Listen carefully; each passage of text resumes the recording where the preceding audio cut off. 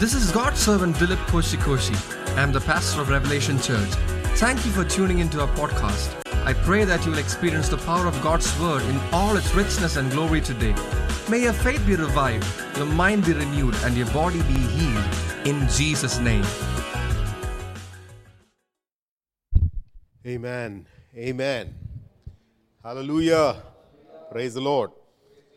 We are seated together in fellowship. We are here representing a group of people that their lives were interrupted by the power of God. That's who you are. Thank you, Jesus. Praise the Lord. Our lives were changed by the power of God. That's why you are here. Yes, and those of you watching us as well, you sit there and you're watching the stream, or you're watching these videos, or you seek God because God interrupted your life. Praise the Lord. Hallelujah. The initiative was from God. Thank you, Jesus. So, be set free. You represent evidence of God's intervention. You are a representation of God's intervention. Yes, He's a God who He comes, He disturbs things, He changes things. Praise the Lord. He changes lives. And He has a great purpose for you. The Lord is quickening within us right from the prayer to remind you that God has a great purpose for your life. Praise the Lord. God has a great purpose for your life. It's something that we can, in the swamp of this world and these worldly cares and anxieties, we can tend to forget that you are here to serve the Lord. Amen. You are here to serve the Lord and accomplish the purpose of God in your life. Hallelujah. Don't be confused. Don't be confused. You are here to serve the purpose of God in your life. And that is success. Somebody say amen. That is success. To accomplish the purpose of God in your life. Yes. There's a way that seems right to man. The end of it is destruction. Yes. But a man whose house is built upon the rock of God's word, of obedience to what God is doing in your life, that is success. Amen. That is success. So I speak to servants of God this evening. I speak to servants of God this evening. Hallelujah. The Lord had put this scripture in my heart, so I'm going to read a few verses from Psalm 139. Psalm 139. Praise the Lord. Praise God. It's an incredible psalm. It's a psalm that it will do good for us to remind ourselves again, encounter this psalm many times, through the year, through the month. Try and memorize it entirely. Yes, I'm tempted to give those sorts of exercises, but maybe not now. But I encourage you to do it personally. Memorize and study. One must study these scriptures, must study the scriptures. So I'm going to read for you. Psalm 139 says, "O Lord, you have searched me and known me.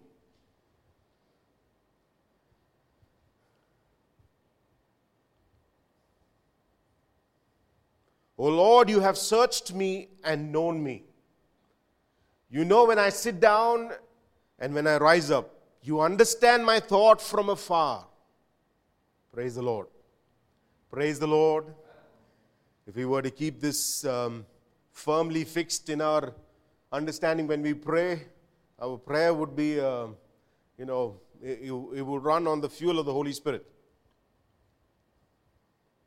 Sometimes when we pray, we feel like we have to introduce the subject to God. No, God has to introduce the subject to you. Amen. I hope you're getting it. Many times we fall into these things, these ideas that we have. We think God is like us. He's not like us. He is God.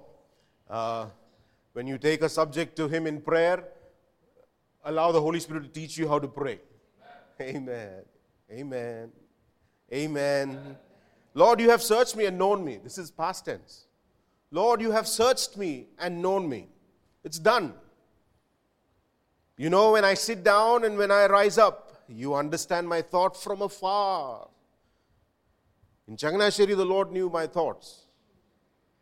From afar, He knew my thoughts. It's incredible, isn't it? This is the God we serve. This is the God that you are in a relationship with. He knows you. He knows exactly what you're thinking right now. In verse 3, it says, you scrutinize my path and my lying down. Praise the Lord. You scrutinize my path and my laying down. We're very familiar with the latter part of the scripture. You're intimately acquainted with all our ways. But this verse has a initial section which says, you scrutinize me. You scrutinize my path. The word there means to winnow. To filter. You filter, you sit. I don't know how many of you have had the experience of filtering something. Recently I had to filter, and I'm in the process of filtering some coconut oil.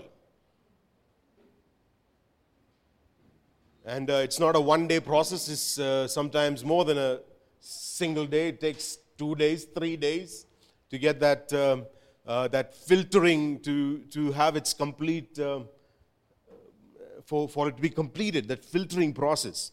And here it says, God, you scrutinize. Well, that's some serious commitment. I mean, this commitment to getting pure coconut oil, for crying out loud, is like almost a 1.5, 2 months commitment. If you don't know what I'm talking about, yeah, we can speak later. It's an entire process where the coconut had to come down from the tree, had to be go through a certain process of drying, had to be cut, chopped, and dried more. And it just keeps going. And it says, you scrutinize. God is committed. God is committed. God is committed. He is so committed to you that the scripture says He filters. He filters you, scrutinizes your path and your lying down.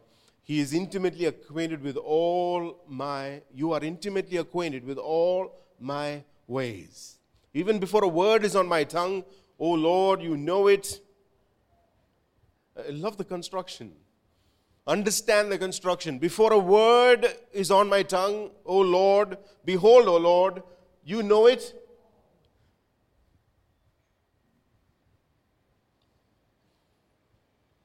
You have enclosed me behind and before and laid your hand upon me. Such knowledge is too wonderful for me. It is too high. I cannot attain it. Oh, glory to God. May the Spirit of God make you realize that it is no small thing that you encountered Jesus.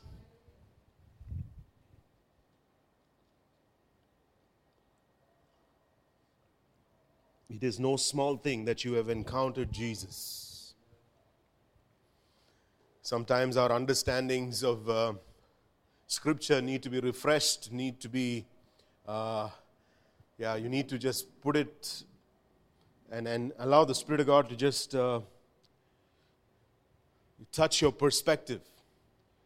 I mean, if I were to speak to you about the first 5 books of the law, many people have enclosed it, or sort of, all of you know the first 5 books of the law, or it's called the Torah or the law, the Pentateuch, the first 5 books. And people have enclosed it. If you say that the first 5 books, or you mention the Torah, the first thing that comes to our mind is the law. True? Generally speaking, that's the first thing that comes to our mind, the law. But what we need to understand is, it is a story of God's working with us. It is a story of God working with us. God creating ripples in history as He enters, as He starts the salvation story. And the law is under that. I hope you get this. The law is under that.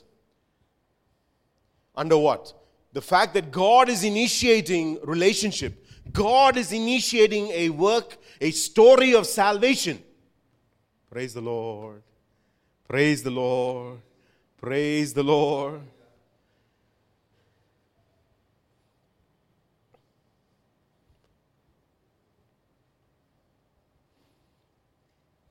That's why David, and you read the Psalms and you read the Old Testament, you cannot escape the fact that these people of God realized that the Lord had entered their life. The law was given in the story of God's relationship with us. Praise the Lord. Which language was it given in?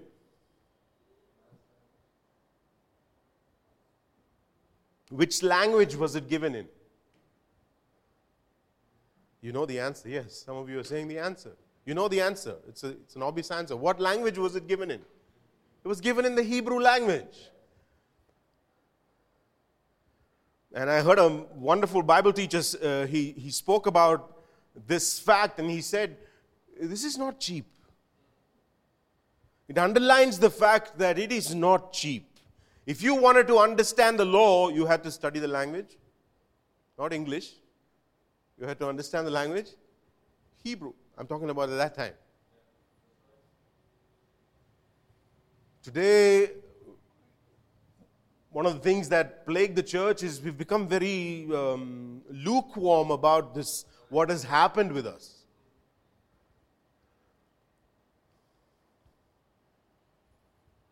Jesus came into your life one day is a historic moment. You know, we've gotten so used to history class in school that we only think the historical people are the ones that we study about in history lessons in school. You are the historic people. Yes, they form a part of human history. You form a part of divine history. Today I pray that you find it a little difficult to go to sleep, not because you are afraid or any of those reasons, but you find it difficult to sleep because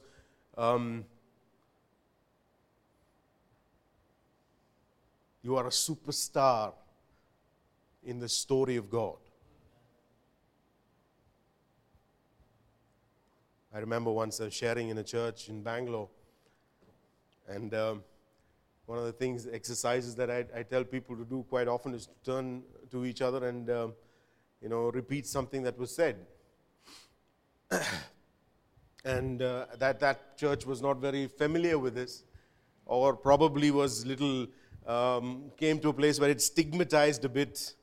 And he asked me, why do you do this? I said, so that it hits home. And I'm looking at the crowd or the precious people of God that are here this evening. I want you to turn to the person next to you. You're a superstar in the story of God. Yes. You know how we scramble over each other sometimes. We are so fascinated by the superstars of Hollywood or Bollywood or whatever is your fancy. When you don't realize, my dear believer, you are superstars in God's story.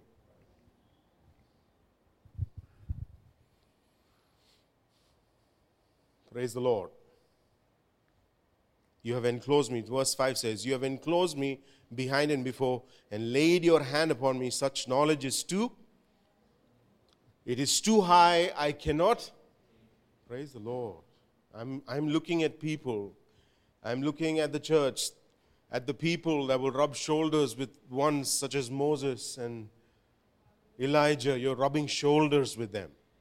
You are ones that are seated in the heavenly places with the Son of God. You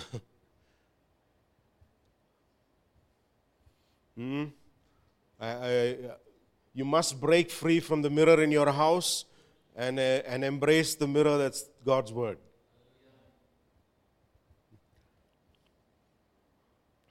Embrace the mirror that's God's Word. God has enclosed you behind and before, has laid His hand upon you. Such knowledge is too wonderful for me. It is too high. I cannot attain to it. This evening, I just want to share a short testimony about someone that God brought into our lives. This person passed away today morning. And I examined the past 14 or 15 years that I've known her. And, she worked at our house. And all I see is the grace of God. I am so impressed, I'm impressed, flabbergasted, I'm amazed at the grace of God that brought her into our lives.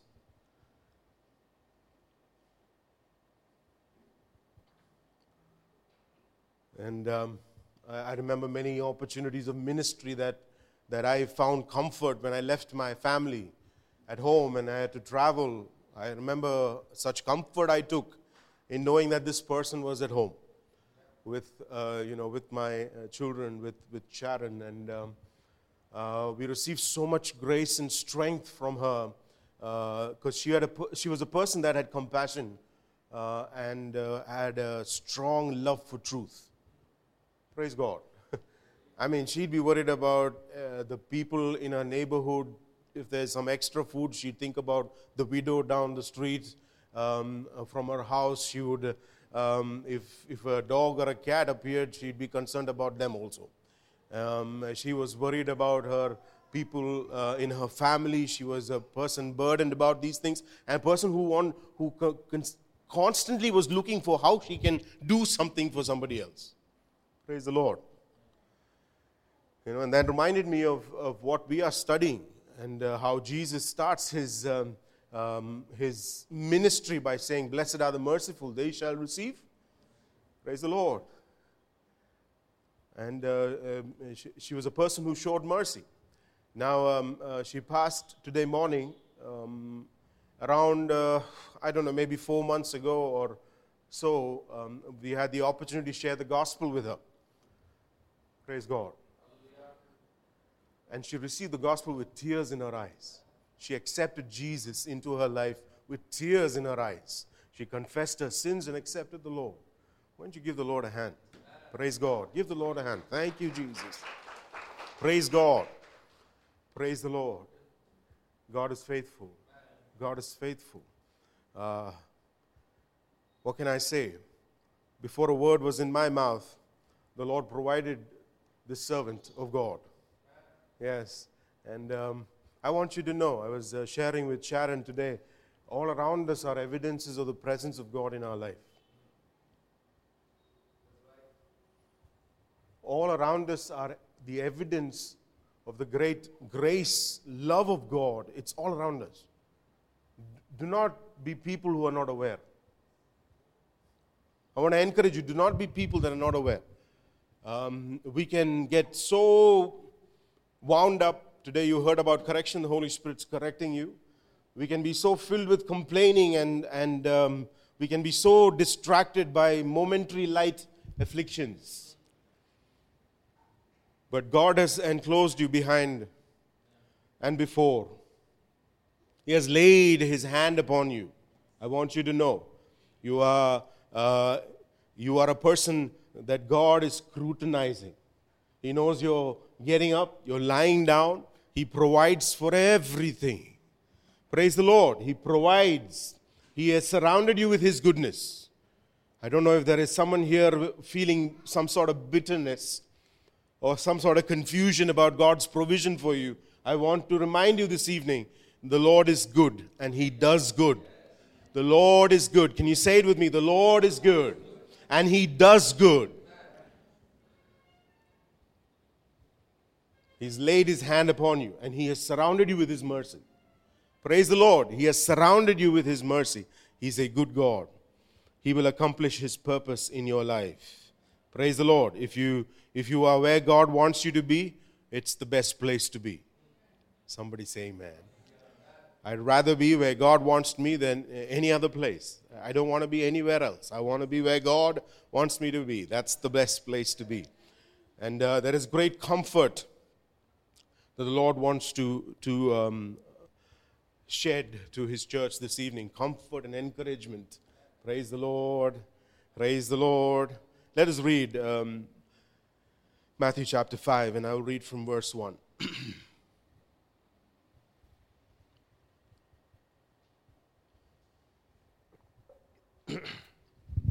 Hallelujah. Thank you, Jesus. Praise God. Hallelujah. One of the few things one of the things I should say that really we are thankful to God that we did is to treasure this person while the person was here.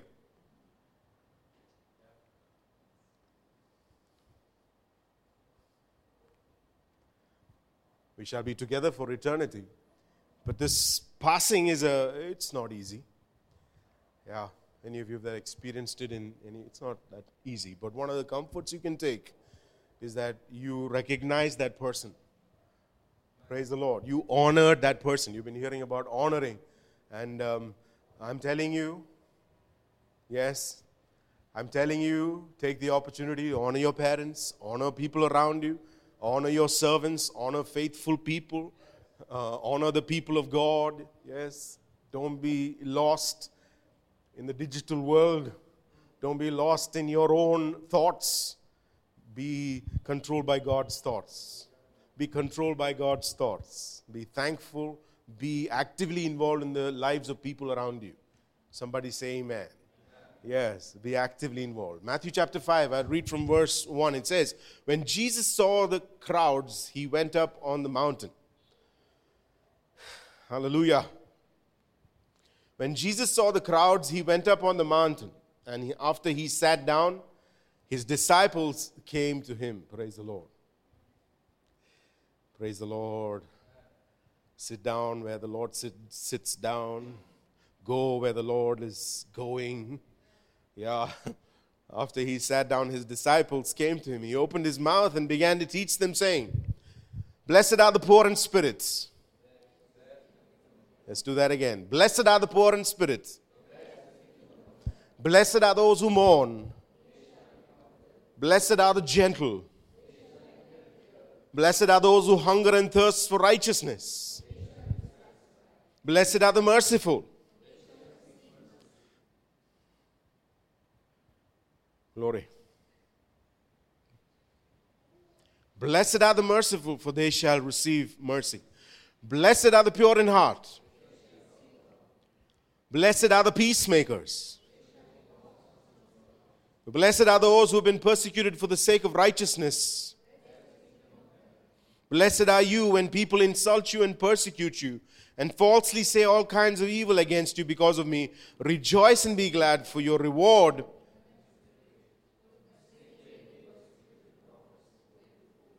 Let's read verse 12 one more time. Rejoice and be glad, for your reward in heaven is great, for in the same way they persecuted the prophets who were before you. Hallelujah.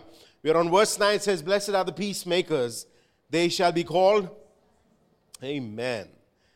Amen. Last week we considered peace, shalom, and of great encouragement was the last 2 weeks. Whenever I've met many of you, you've either greeted me with shalom and asked me the questions I had encouraged you.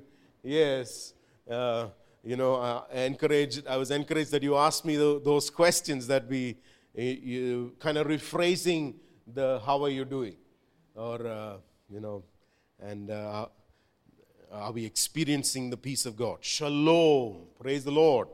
Welfare. We considered that this word means welfare. It means completeness. It means health. Praise the Lord. And we looked at different scriptures. It is a word that occurs many times. In the Old Testament, it occurs 237 times and is connected to all sorts of things. And something I want to pick out and mention, Jesus is the Prince of Peace. Praise the Lord. One of the things about the word shalom is it's a harmonious state of the soul and mind. A harmonious state of the soul and mind. There's harmony between your soul, your mind. You're a person that enjoys that sort of peace. You're not a disturbed person. The only thing that disturbs you is sin. But otherwise, you are covered and filled with peace. Your mind is at peace. So anytime your mind is not at peace, if it is not concerning some sinful condition you need to deal with, other than that, if your mind is at unrest about your future, there's a solution. If your mind is at unrest about your present, it is not something you tolerate. This is the problem with us. We don't apply these things. Do not flirt with or accommodate a troubled mind.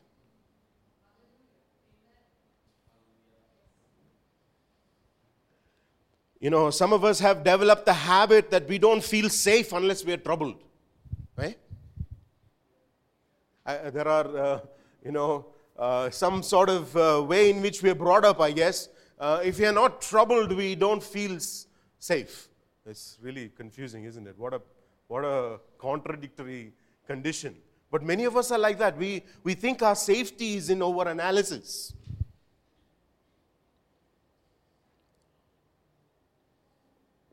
We think our safety is over-analysis.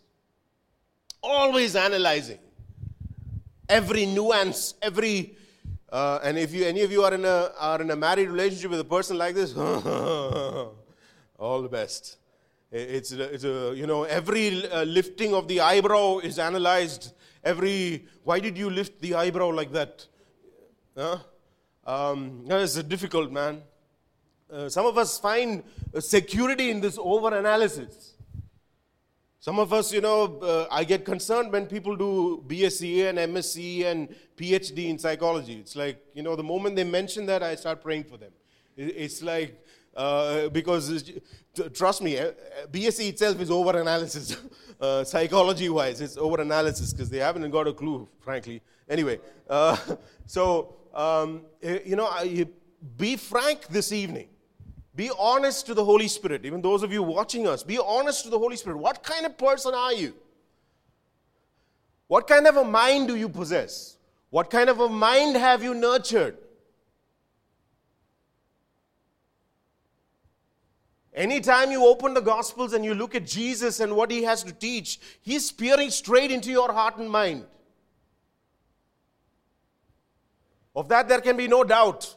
He is engaging not for your likes or for your sharing or your.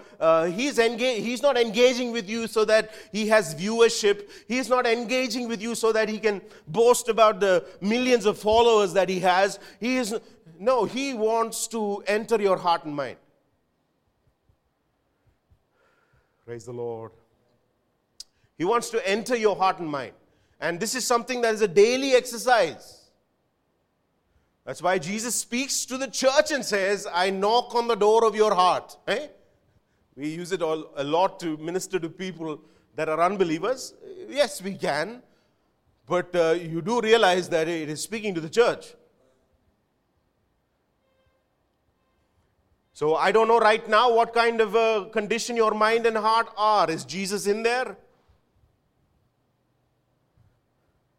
Or is he standing outside the door and definitely he's knocking this evening?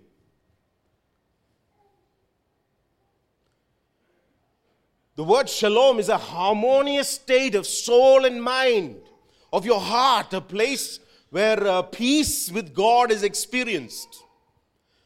We read Psalm 139 and realize God is interested in your thoughts from afar.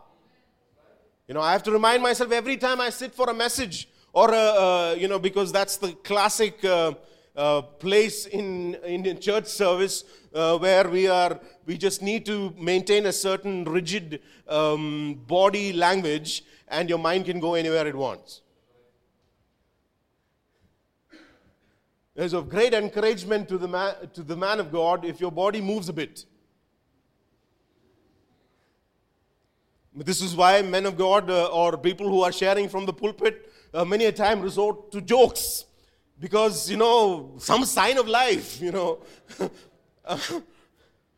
even from the young ones, to get a smile on their face, are you awake? Are you, what's going on? Because to some degree, yes, it's nice, but God is interested in your thoughts. If you pretend to pay attention, you're not getting anything. You got to allow Him into your heart and mind. Yes. And I have learned that it is good to express yourself when God is shaking the house. Because if you can't express when God is shaking the house, you're going to have a tough time in every other relationship. I've realized that allowing this relationship to be true makes every other relationship exciting. Praise the Lord. It enables you to smile easy. In fact, people will find you smiling when there is nothing going on. And that's because you have a open and exciting and intimate relationship with God.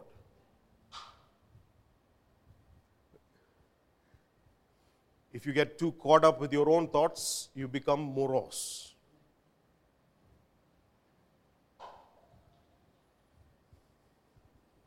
Because He's the lifter of our head.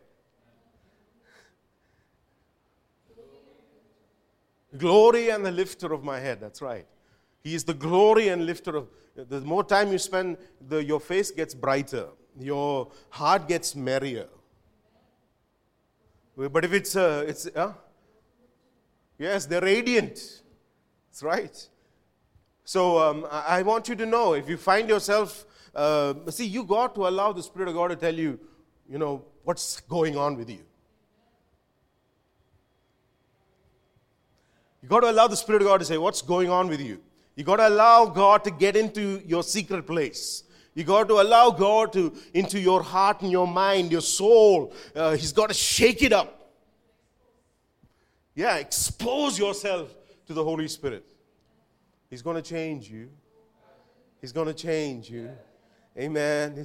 It's the year of purification. He's going to change you. He's going to change you. I want to testify that I see those changes in the church. I've known some of you for some years now. I want you to know I'm seeing the change. Praise the Lord. I'm seeing the change. It's exciting. The change is happening. Let it keep going with it. Don't go back to your own thoughts. Don't go back to your sculpture, your idol. Don't go back there.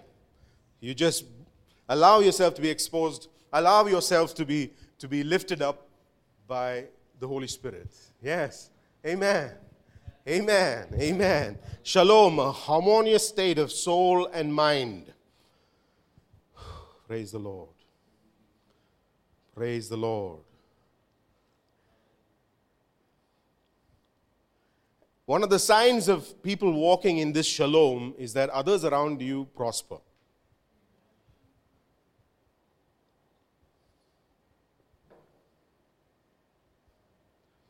One of the signs of those walking in shalom, the kind of peace that God wants you to have, is you will start to see others prosper around you.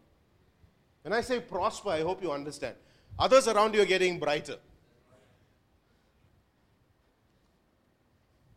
Praise the Lord.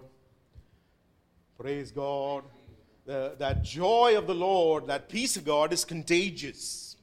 And it also facilitates an environment for people to grow.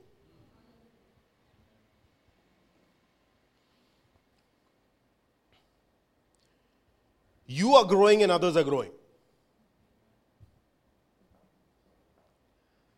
Your faculties, your abilities, the skills and powers that God has given you is growing.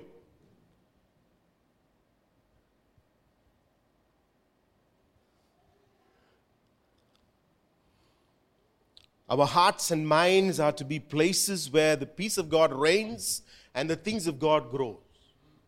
Let me repeat that. Our hearts and minds should be places where the peace of God reigns and the things of God grow. Praise the Lord. Praise God. Praise the Lord. I mean, if that's what the state of our hearts and minds should be, what about our homes? The most skillful people on earth should be in the church.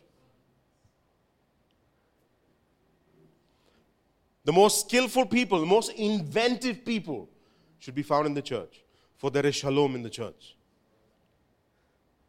It is the optimum place for growing. Your children grow. When you walk into the house, it's not a shadow of gloom that gets into the house. It is the glory of God that gets into the house.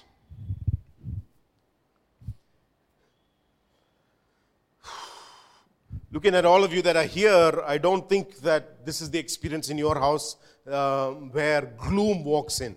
I remember a time in my house, that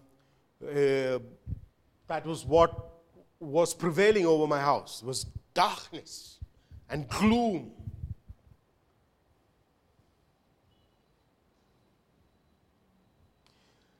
And sad to say, I hear of homes in Christian circles. Sometimes you wonder, are these people saved? I will leave that to God. But what worries me is the possibility that your homes are dark and gloomy places with unrest rather than peace. Maybe somebody who's listening to me at some point, you hear this Bible study. If you are creating unrest, if your children are terrified, they are mortified, their faculties are not developing under your care, you need to examine what's happening.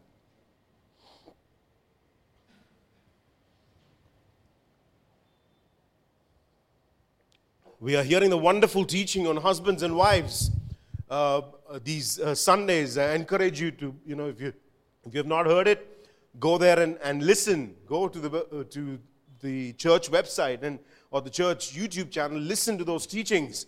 Your wife must prosper under your care. People around her after a few years should exclaim, should make such exclamations, I didn't know she had such gifts.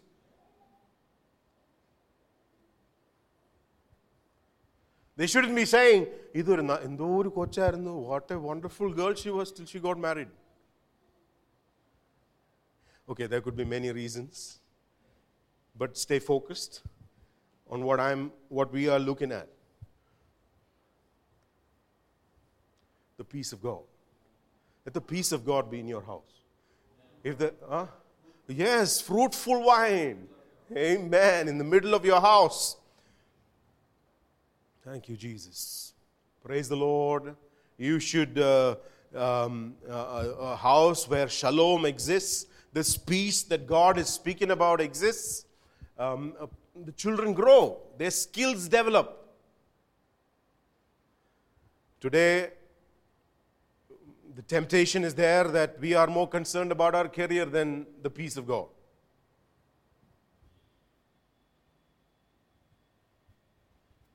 It's a subject many people don't want to get into. What is more important, your career or the peace of God? I can't hear you. See, so silent. You're processing the what is more important, your career or the peace of God? What is more important, your salary or the peace of God?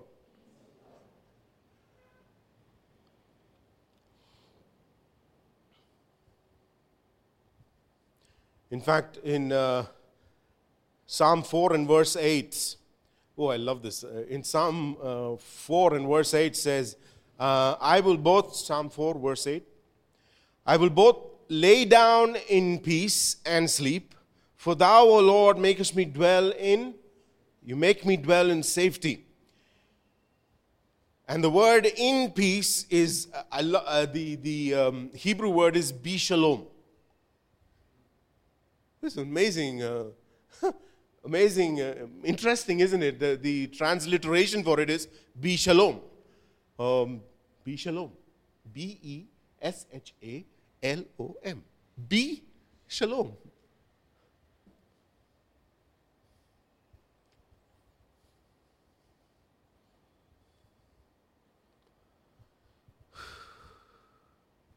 Be shalom. Be shalom. May I give license to the parents that have children in this Bible study to tell your children, be shalom. They're doing it right now itself. Some parents are taking the opportunity. Be shalom. You can pray it over your child, your baby. Be shalom. In peace, in the peace of God. Amen.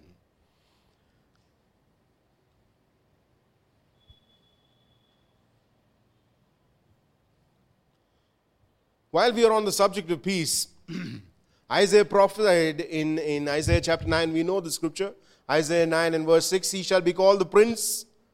He shall be called the prince of. And verse 7 speaks about a government of peace. Yes, that rests on his shoulder.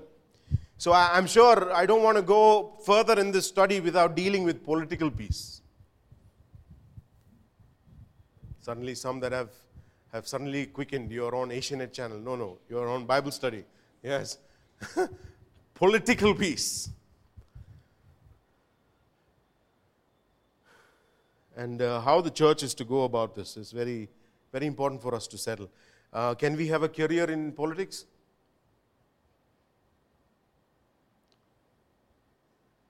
I hear muted answers. Somebody said bold. Can I hear the answer? Can you have a political career? I'll wait for everybody to answer. Many of you are being safe. You're wondering what's the Bible teacher going to do after this? Can you have a political career? Yes, you can. Yes, you can. But a Christian politician should be the most grounded politician on the earth. The most sensible politician. Yes, a light in the darkness. And also a very sensible politician who says, the poor you will always have. Are you? It's not very popular, is it?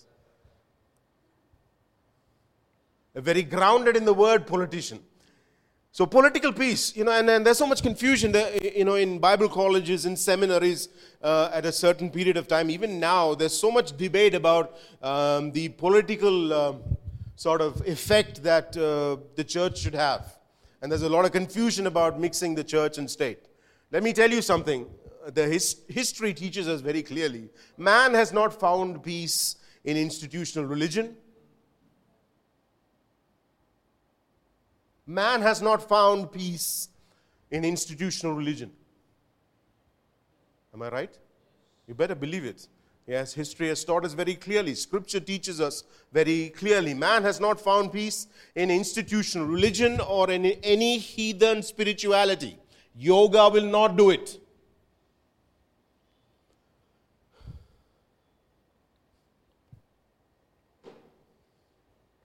Or any heathen spirituality.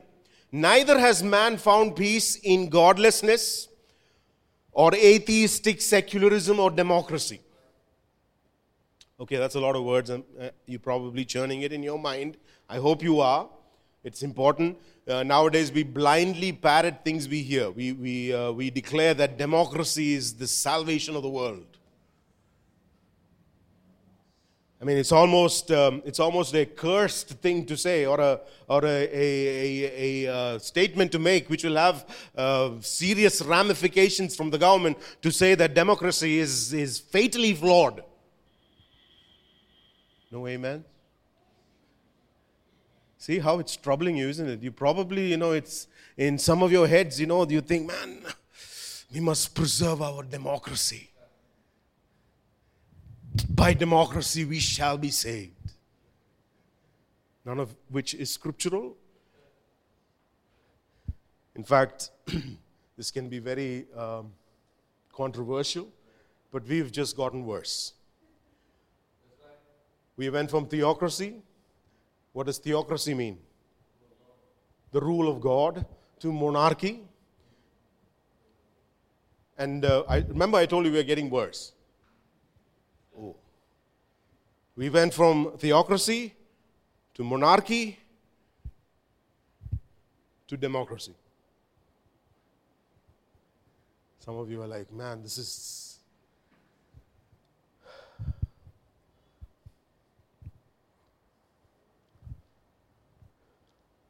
Atheistic atheistic secularism or democracy will not achieve the righteousness of God. Democracy basically means, and I think, democracy basically means majority is right. Let me burst your bubble. Yeah. Democracy basically means majority is right. But if you are a minority, you don't stand a chance. That's what democracy is. Sometimes, the way people trumpet democracy as the foundation of, something close to shalom or something close to heaven. No, it is far removed from heaven. Broad is the way that leads to destruction. Wide and many are they that walk through the path of democracy. It leads to destruction. It's going to make me a very unpopular Bible teacher, isn't it? The only thing that will bring us salvation and peace is Jesus Christ. It's the second coming. The only way there's going to be peace on this earth is the second coming of Jesus Christ. There is no other way. There is no other way political peace will happen. There is no other way a holistic peace is going to happen. Somebody say amen. The green agenda is not going to do it.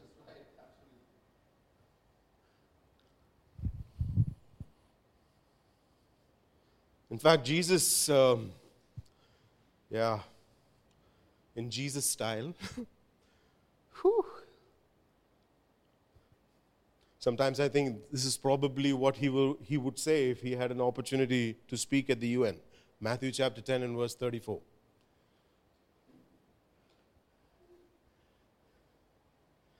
Do not think that I came to bring peace on earth. I did not come to bring peace, but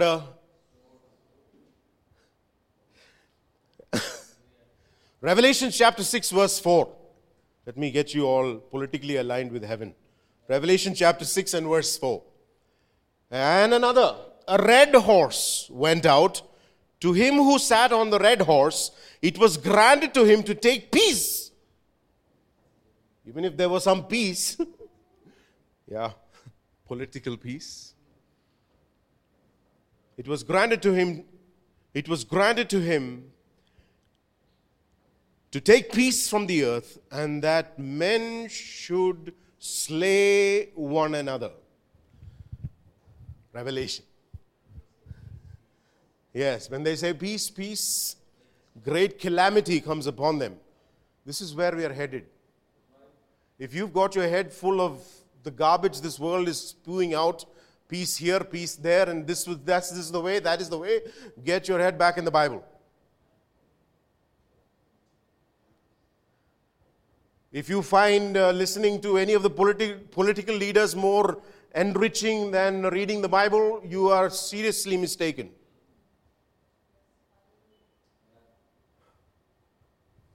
You're seriously mistaken. Get your head out of those things. The peace they're talking about is not going to come to pass. Yes, there is only one Prince of Peace. His name is Jesus. Yes, and he uses the sword first. Hallelujah. And what about the church? We spoke about political peace. And so what about the church? The church should be the place people come to find true peace. I think we think that your voting is going to do it. We think that's your, I'm not against voting or any of those things. Sure, go ahead. Exercise these things. But if you're exercising those things, you're not praying for your leaders,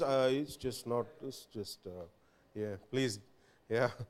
I know people who are they boast more about how they've voted than that they have prayed for the leaders of their country. So get it right. The church is supposed to be the place where people experience the peace of God, the shalom of God. Let me read Ezekiel chapter 37, verse 26.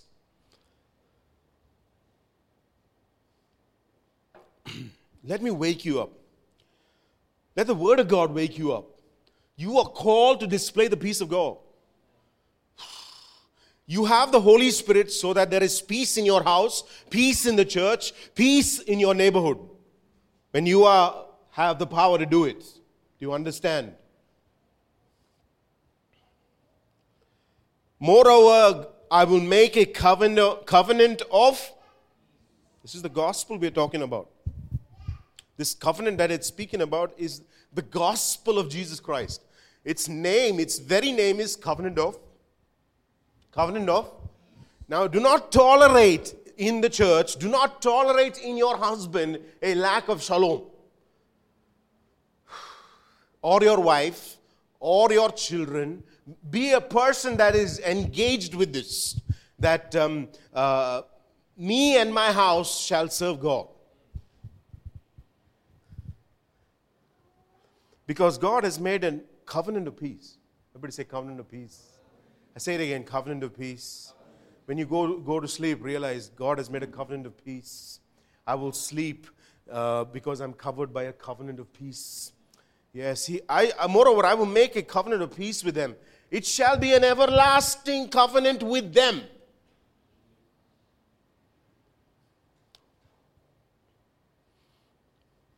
This is why Acts, the first few chapters, Acts chapter 3 and all, describe what the Holy Spirit did with the people.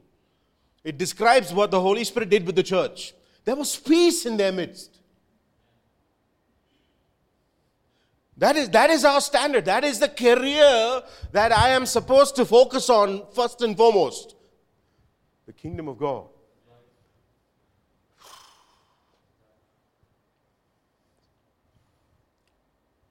It shall be an everlasting covenant with them. And I will place them and multiply them. I will set my sanctuary in the midst of them forevermore. We are temples of the Holy Spirit. He is a spirit of peace. In Psalm 122, we know the scripture. We understand it many a times to be Jerusalem, and political Israel. But this is speaking about the church. It's about the people of God. It says, pray for the peace of Jerusalem. They shall prosper that love thee. That they will prosper.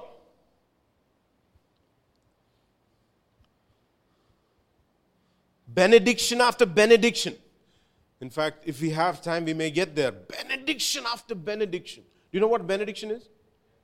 What's a benediction? Ken, what's a benediction? I mean, you see it in the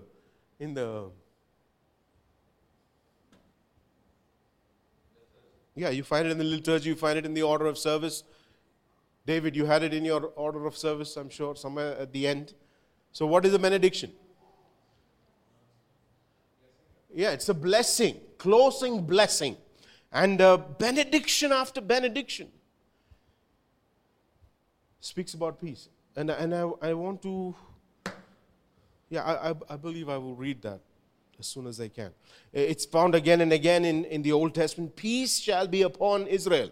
That is Psalm 125 and verse 5. Peace shall be upon Israel.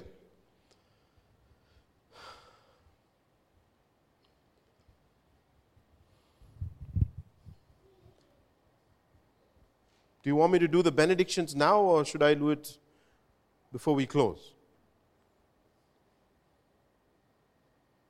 I guess that means I have to decide.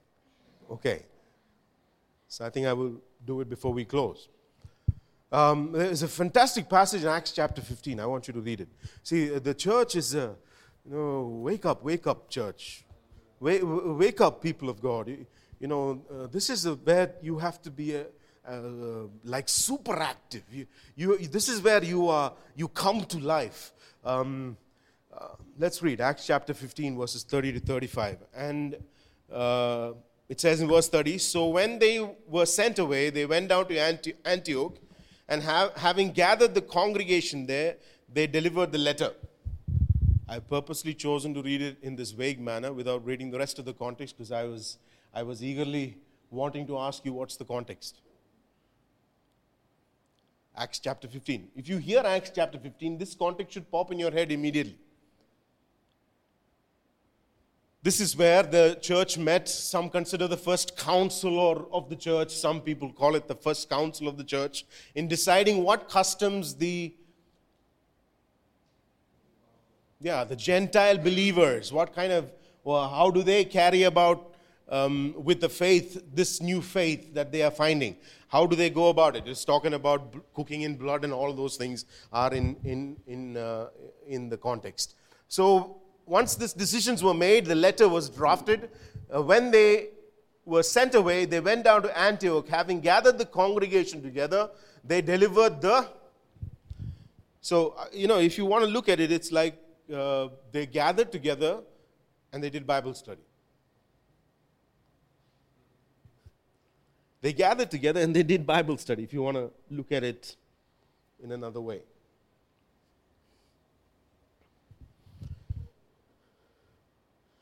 Yes.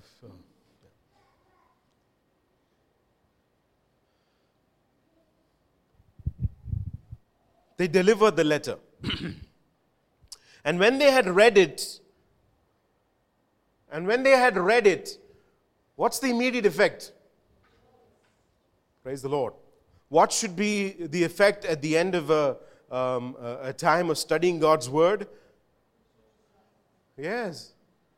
You should be brighter than when you came in. You should have a song in your heart. Many people have written great songs because of Bible study. You musicians have you got to realize that songs should be coming out of the tips of your hands and bubbling in your heart as you do Bible study. If it isn't, you're not paying attention the way you should to the Holy Spirit. They rejoiced greatly. When they had read it, they rejoiced because of its encouragement. Verse 32 says, Judas and Silas, also being prophets themselves, encouraged and strengthened the brethren with a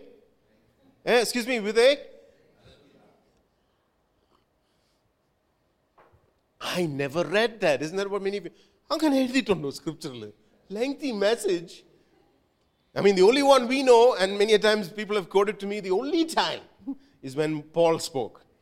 But you have other mentions of a lengthy message. Praise God.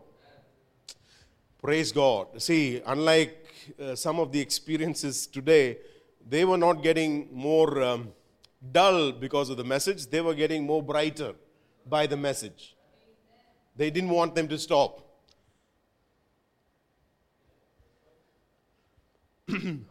They were encouraged and strengthened, the brethren, with a lengthy message. Today, people can wax eloquent about short messages. You should also be able to wax eloquent about lengthy messages. No amen? Because it's found in Scripture. Okay, strengthened the brethren with a lengthy message. And after they had spent money. This is amazing, isn't it? After they had spent money,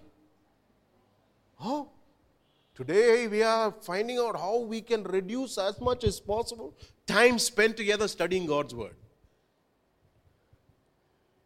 How can we reduce the time? You tell me, is there something amiss? Because when we read Scripture, after they had spent, They spent? Oh, so time is something you can spend. Yeah, you all of you are spending time. And whatever you're spending time on, you're reaping the rewards.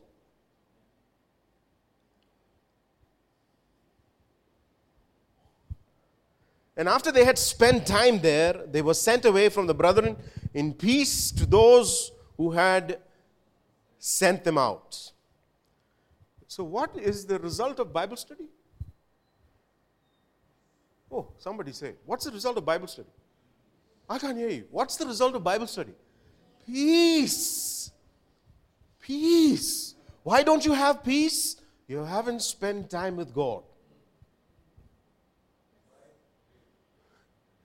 You haven't spent time with God.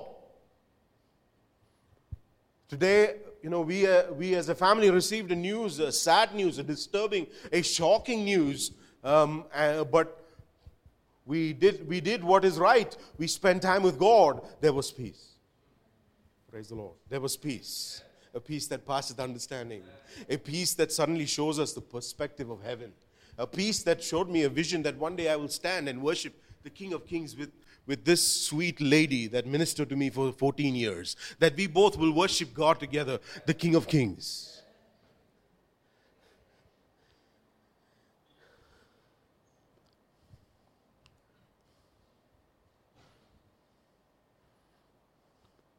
A Christian must find peace about every subject. In heaven, under heaven, and underneath the earth. Every subject you can think of, you must find peace, shalom, counsel from God. Any and every subject that is come your way. I'm not saying that you have to, that will be for very few people. But what God expects is that every subject, everything that comes your way, you must receive the counsel of God to be at peace. Romans chapter 8. Verse 6. Romans chapter 8 and verse 6. For the mind set on the flesh, you're there, Romans chapter 8 verse 6. For the mind set on the flesh is death, but the mind set on the spirit is, oh glory, life and peace. Praise the Lord. You need to have a peace about your studies, the peace of God. Dammy, this age you should have a peace of God concerning your studies. That you have met God concerning your studies. Gabby, that you have met God concerning your education. You've met God concerning it. In fact, I pray this is a church where the children have a revelation about their future.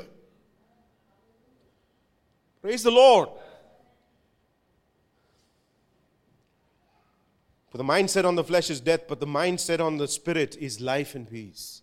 Glory to God.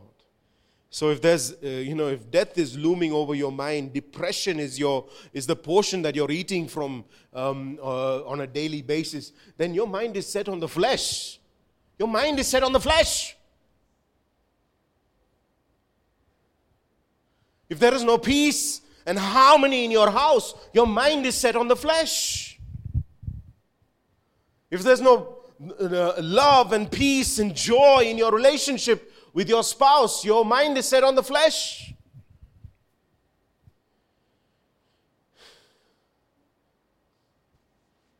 For the mind set on the flesh is death, but the mind set on the spirit is life and peace. Philippians chapter 4, verse 9.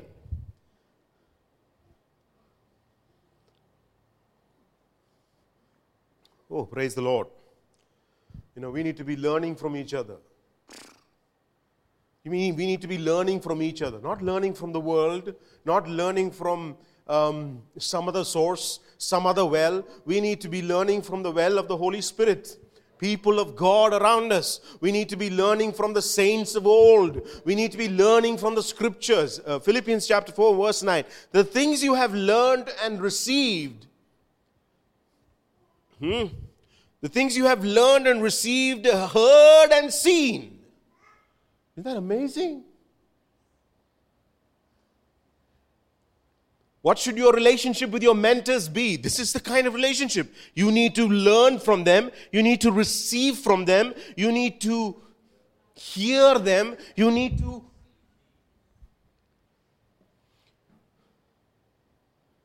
the things you have learned, received, and heard and seen in me, practice these things. Today, do we share such encouragement? Do you hear anybody in church sharing to somebody else, a person who is who have walked with the Lord, say 7 to 8 years or 10 years, speaking to those that are just born again, or encouraging the ones who are young in church that if you do as I do, you will have the peace of God. Today, the one who is speaking doesn't have the peace of God. The one who is speaking is more well-versed in worldly things than the Word of God. So don't be surprised if it's becoming very empty, if church is becoming very empty place. A place where, so-called church, I should say.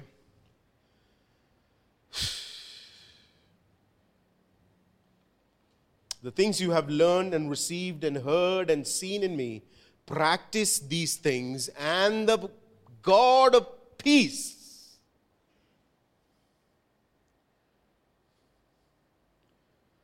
By the time we are through with this, I want you to know every single thing that Jesus did in the Beatitudes is to be a sign, is to be your character. Every single one of those should be your character. And the God of peace will be with you. There are principles to practice. Principles to be gleaned from God's word. Principles to be had by listening to those who are wiser and older in the faith. Someone say amen. There was a culture in the church which bore amazing fruit, which was one of the things that people who got saved and in the church, they were hungry to study the lives of the saints. Today, I don't know. I don't know if it's if we've been spoiled by the constraints of Instagram and YouTube Shorts and such things where things have to be only 3 minutes or we can't take it. Oh, it's horrible. Horrible means horrendous. Whew. It is destructive. Man, going through the feed of these crazy apps, going through their feed, it will spoil your brain. I tell you, take it in very limited, measured, be very careful, in fact, purposeful. In fact, I think it is healthy to fast, to take time off of these things.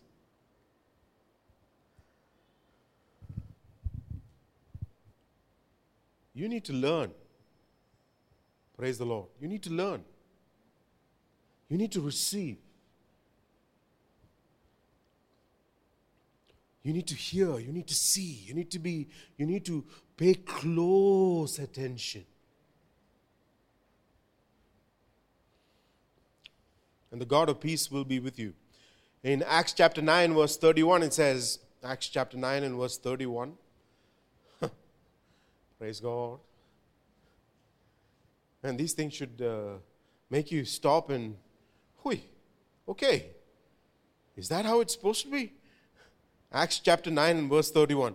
So the church throughout all Judea and Galilee and Samaria enjoyed peace, being built up, and going on in the fear of the Lord and the comfort of the Holy Spirit, it continued to increase. So what is the experience of the church? Check this out. Not even abstract. It is enjoy peace.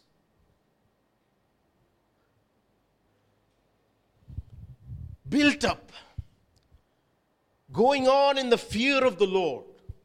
What are the hallmarks of the church? If you want to decide, and that these are what should be the hallmarks of the church, they enjoy peace, being built up, growing, going on in the fear of the Lord, in the comfort of the Holy Spirit. Praise God. This evening, the Holy Spirit is ministering comfort. Receive that comfort. Yes, get high on that comfort. I tell people, get high on that comfort. Be so confident in that comfort. If you're hearing the Spirit of God speak to your heart, let the confidence grow. Let the joy grow. Let it show. Amen. Your wife, your parents, your siblings, they should hear that confidence that has been birthed in you when you have spent time with God. They should hear it. Praise the Lord. They should hear it. Joseph did it. And if you're to go by the story of Joseph, don't worry about the consequences. Let the confidence show when you hear from God. Amen. Some people hide it for this, they have issues with timidity. No, He's not a spirit of timidity, of love, joy, and self-control, of power. Amen. Let it show. Let the confidence of what the Holy Spirit is ministering to you, let it show. And let there be peace in the church. In 1 Corinthians chapter, we know this amazing scripture, 1 Corinthians 14:33. For God is not a God of confusion, yes, but of peace, as in all the churches of the saints. Praise the Lord. Let me read the benedictions for you, a few benedictions. And I want to underline what God wants us to experience. Oh, it's amazing. Romans chapter 15, verse 33. Romans chapter 15, verse 33. The hallmark of us as Christians is peace. Because he is, it can be argued that one of His favorite names is the God of peace. We can argue that because it's found in so many passages. In Romans 15:33 it says, now the God of, everybody say it with me, now the be with you all, and church said, amen. In Romans 16 verse 20, we know this, the scripture is incredible. Understand what you need to do. Yes, praise the Lord. The God, Romans 16 verse 20, the God of peace will soon crush Satan under your feet. The grace of our Lord Jesus Christ be with. There's an intimate connection between grace and peace. Let it set you free. A very intimate relationship between grace and peace. Where grace is received, peace grows. It frustrates the devil. Frustrates, that's why it says the God of peace will soon crush Satan's works. Because where there's grace, peace grows. If you understand grace, if you receive grace, peace will begin to grow. Praise the Lord. That's right. Let grace and peace be multiplied. Amen. Praise the Lord. If you receive grace today, then you must experience a greater measure of peace.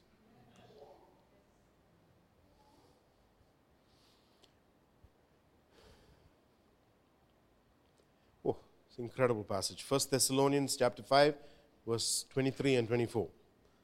I'm going to read it slowly. I want you to read it in a fashion where you're meditating on the words that you're reading. Okay, 1 Thessalonians chapter 5, verse 23 and 24. Now may the God of peace Himself sanctify you entirely. The Spirit of God says, let God sanctify you. Let the Lord sanctify, purify. There's such peace in purity. Praise God. Now the God of peace Himself, now may the God of peace Himself sanctify you entirely.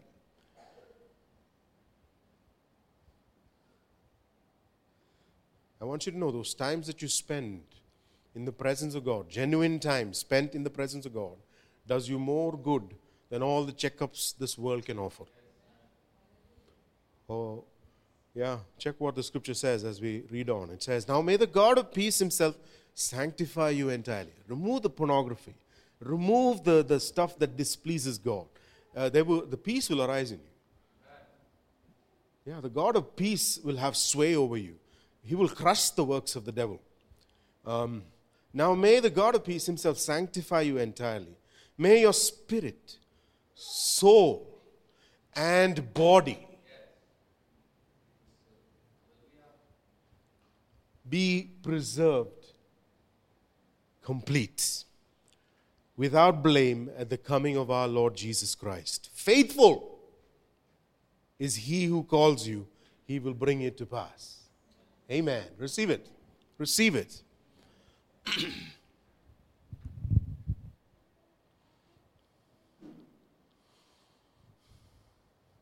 And I think I'll stop with that one.